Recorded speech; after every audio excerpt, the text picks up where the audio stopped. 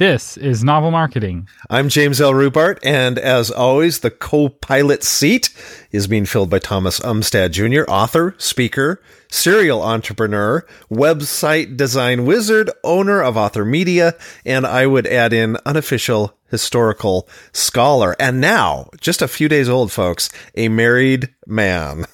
Thanks, Jim. And this is the show for novelists who want to become best-selling authors. And in this episode, we're going to talk about how to turn your novel or nonfiction book into an audiobook. Yes. So we just talked about in the last episode how important it is for your book to be an audiobook. It puts you in front of more people. It puts you in front of more influential people. It helps you make more money. And then at the end, we're like, and at some point in the future, we'll tell you how to do it. Well, the future is here. It's very exciting. Now. We've and arrived. For the record, I'm not actually married while we're recording this. So while you listen to this, I'm hoping to be somewhere in an undisclosed location, not connected to cell phones or internet or anything. So anyway, the number one easiest way to get your book turned into an audiobook is to put it in your contract. So we know a lot of you who are traditionally published, and if you can contractually obligate your publisher to make your book into an audiobook, guess what? You will get an audiobook, and there's nothing more you have to do. It's the easiest thing, except for some reason, it's really hard, and here is why. Book publishers are gamblers. They expect most of the books to fail, and if and they're hoping that some of them will be surprise hits. There is a probably 4 out of 5 chance that they expect your book to fail. And if you are one of those books they expect to fail, they are not going to want to spend the money on an audiobook because they're going to see that as wasted money. They don't think they're going to be able to get that money back because they're expecting your book to fail. So this is actually an interesting way to find out if your publisher really believes in your book. So they're always going to pretend to believe in your book while they try to get you to sign their contract. But then if you're like, so can you guarantee that you're going to make this into an audiobook? Like, oh, well, maybe we'll have to look at our calendar, blah, blah, blah. And they'll put a whole bunch of words, none of which are them committing to make an audiobook. And here's the most tragic part. You're giving them sole exclusive rights to make an audiobook, which means if they don't make it, you cannot have an audiobook. I have a friend who is a traditionally published author, and her publisher doesn't want to pay for the audiobook, but they also don't want her to make the audiobook because they're afraid that if she makes it, it won't be a good enough quality and will pull down the brand of the publishing company. And so she is in this terrible limbo where she can neither make an audiobook nor can she get an audiobook. She's just frustrated seeing all of the books that copies her book could be selling that she is not selling. It is very sad. So if you were traditionally published, talk this over with your agent. Make sure you know exactly what you're giving up right-wise. One of the things I did in my last contract, and I actually voice all my own audiobooks, so it's a different type of scenario. But in this last contract, it was if you don't decide to produce an audiobook, because out of my 9 books, 8 have been audiobooks, 1 is not. And we came to agreement, my publisher and I, and it was a very amiable discussion. If we do not end up doing an audiobook within, I think it's 6 months of the publication date, then the rights revert back to me and I have the choice to do that. And so that's a good compromise. So those of you who are traditionally published, just make sure you go over this, understand what you're getting or not getting audio rights wise, and then work out something that works for both you and your publisher. Oh, Jim, you're such a nice guy. I'm like, stick it to those publishing companies. You're going to take most of your money. The least they can do is make an audiobook. Like, oh, well, there's a way you can have your... All right, no compromise. Stick it to them. Stick it to them. Protest. Anyway, we know we don't want to unnecessarily alienate either our independently published authors or our traditionally published authors, but we're going to assume for the rest of this episode that you either got the rights to make the audiobook from your publisher or you are your own publisher and you gave yourself permission to make yourself a success, and your success is not dependent on the actions or inactions of others. And so basically there are 2 paths before you. You can make it yourself and you can hire somebody else to make it for you. So Jim, what are some of the advantages and disadvantages of doing it yourself? Well, one of the and by when Thomas and I say do it yourself, we mean you are the actual voice talent for the book, where you are recording the whole thing. You're editing it yourself. One of the huge advantages, there's a number of them, but one of the huge advantages is it's your book. And so you know how it sounds. When I have friends go, oh my gosh, I didn't expect my character to sound like this, or oh my gosh, suddenly somebody is taking your book and they've put their nuance on it instead of your nuance. They've put their pacing on it, even though in your head you're going, that's not the pacing for the book. It should have been louder here. It should have been softer here. Should have been faster here. It should have been slower here. Because you have to remember, an audiobook is not just the words.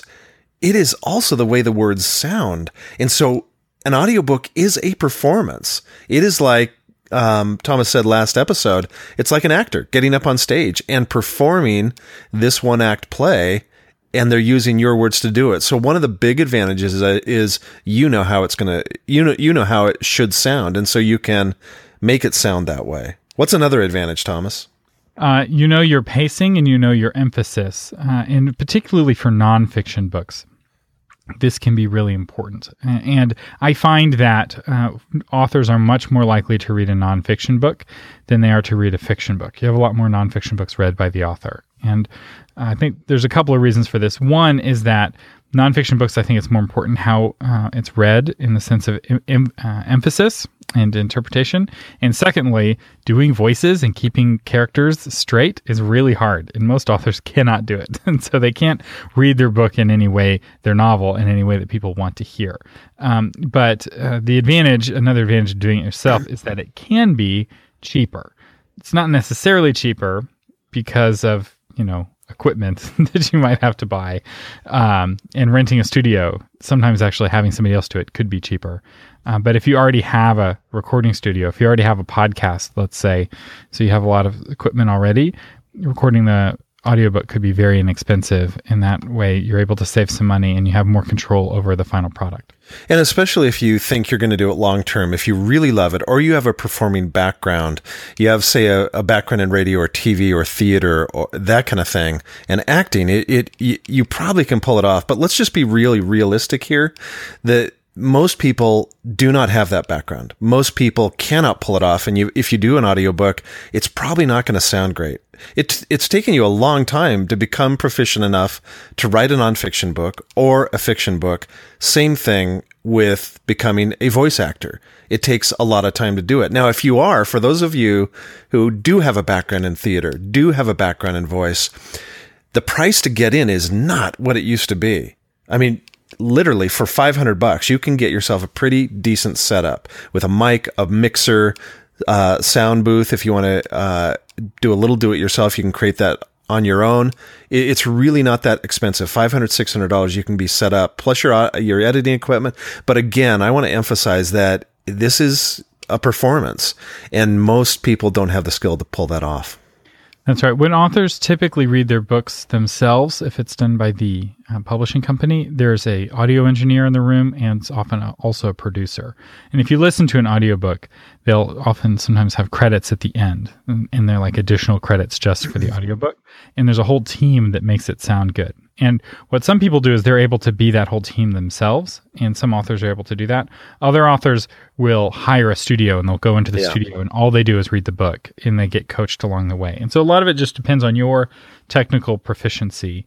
So let's say, and if you would like, let us know if y'all want us to do an episode specifically on how to do it yourself, like what equipment to buy. We're actually thinking about doing an episode on podcasting, on how to have a podcast and what equipment to buy there as well. So if that's something interesting to you, shoot us an email. We throw out a lot of topic ideas, and sometimes we get 0 emails on them, and we don't do them. And sometimes we get lots of emails. So if you want to hear this, you need to reach out to us. Don't assume somebody else will reach out. Novelmarketing.com. Okay, so Jim, let's talk about hiring a pro. And for full disclosure, do you happen to know anyone that does podcasts or audiobooks professionally who's hireable as a narrator? I do. Someone that's very close to me. Yes, I do audiobooks, and it's something I've done for years for my own books, but I've actually been doing it recently for other people. So if you're interested in me voicing your audiobook, I would love to talk to you about it. You can just email me, james@jameslrubart.com, and I can give you a price sheet and explain to you how it works and all that. So thank you for mentioning that, Thomas. Yes, I do that. Give you a little plug there. So the number one place for finding audiobook readers, if you have a budget of less than $10,000, is this website called ACX. And it's the Audiobook Exchange. I think it's what it's called. It's acx.com. It's owned by Audible. And they have two models where you can engage with narrators. One is where you don't pay them anything, and they get 50% of the royalties of the sales of just the audiobook.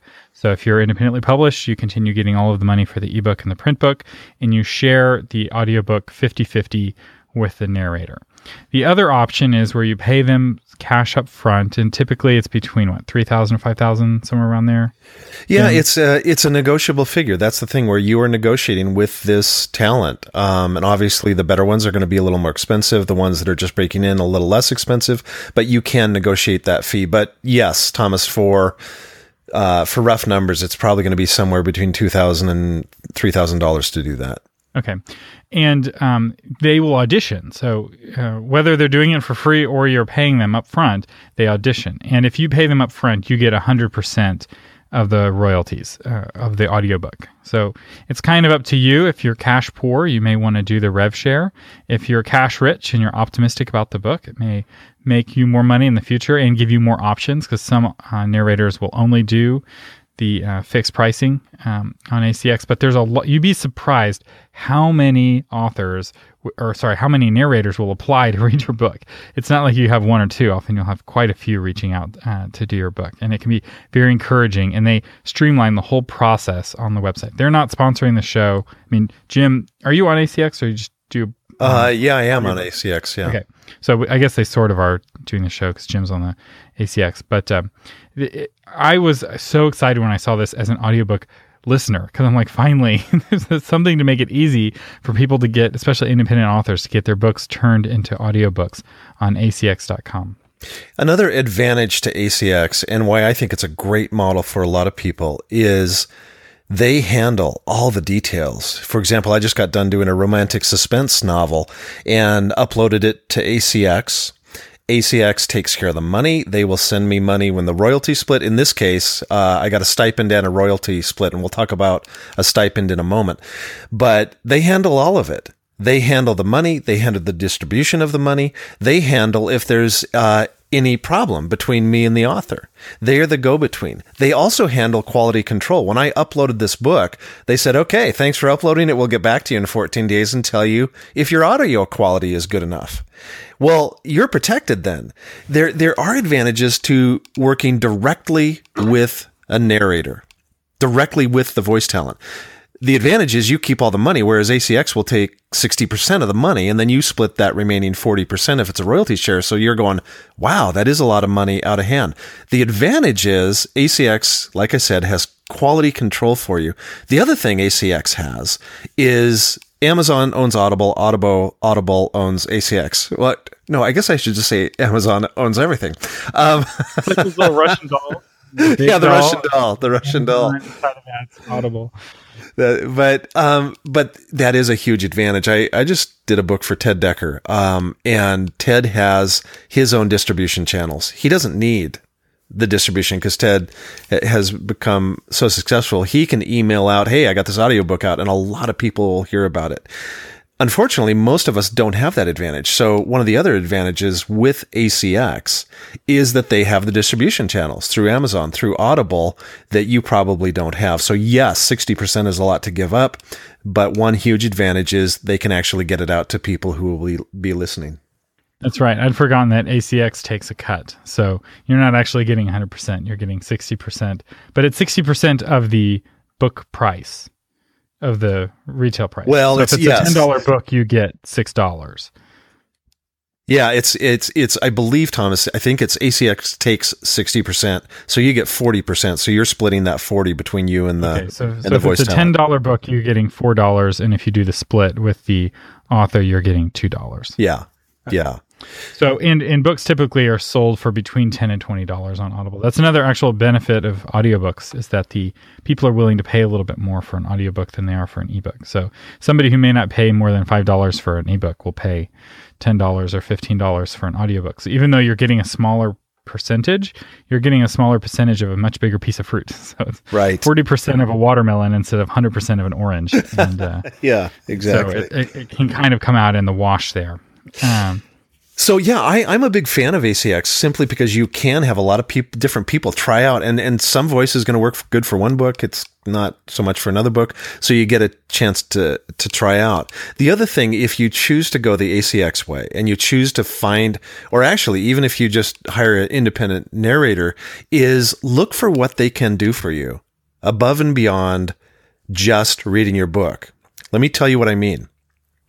Thomas says, Jim, there are some narrators where if I know they're narrating a book, I don't even look at the title of the book. I'm just going to buy the book because I love this narrator. I'm a huge fan of Michael Kramer, by the way. Any book that he does, I seriously consider. When I'm looking for a new audiobook, sometimes I'll look at the Michael Kramer books because he tends to read really intense science fiction and other kinds of books and I just love his voice. He can make even a boring book sound amazing. Yeah. So look for that. One of the advantages that I have is I'm not only narrating, but I have a little bit of a prominence, especially in the inspirational market. And so one of the things I'm doing in my packages is not only will I read your book, but I will also promote it on my various platforms.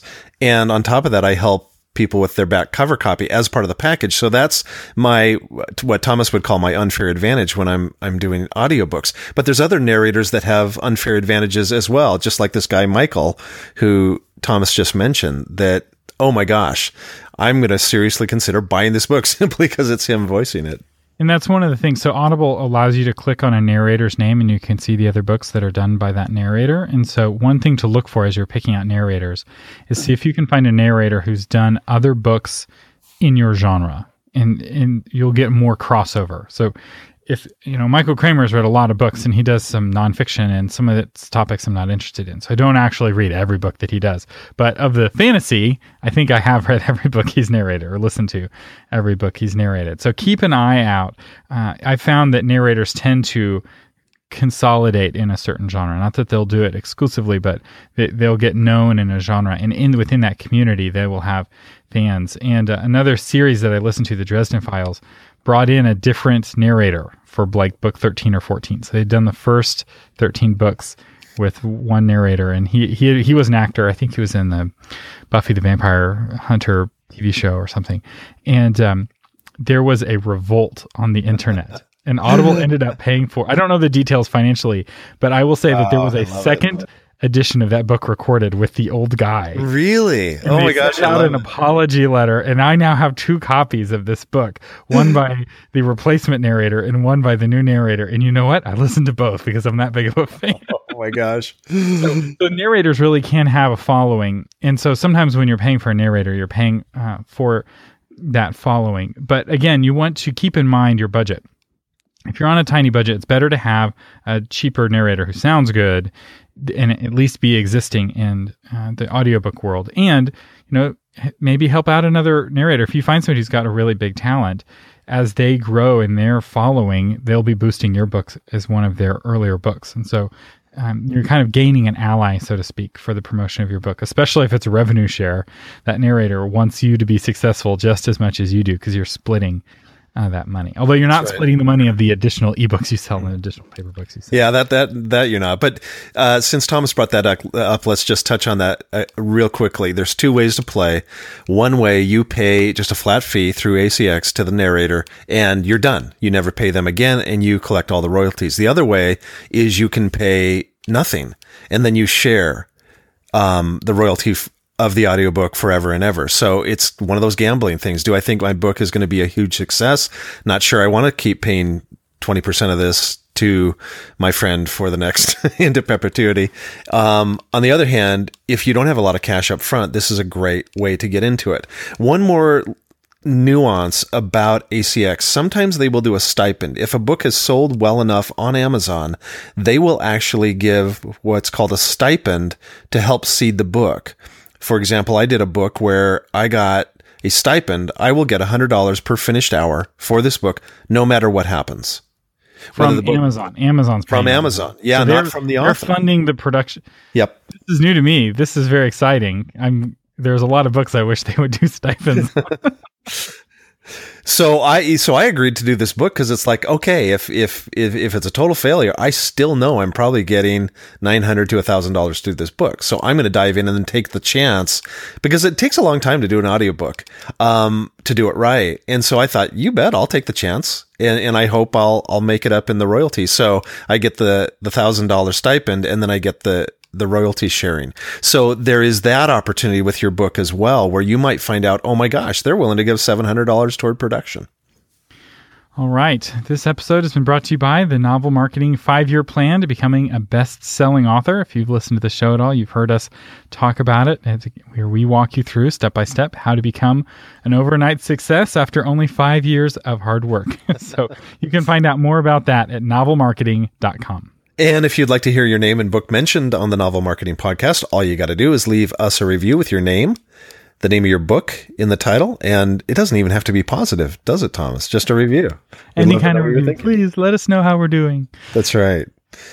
You've been listening to James L. Rubart and Thomas Umstead Jr. on the Novel Marketing Podcast, giving you novel ideas on how to promote yourself and your writing offline, online, and everywhere in between. Thanks for listening.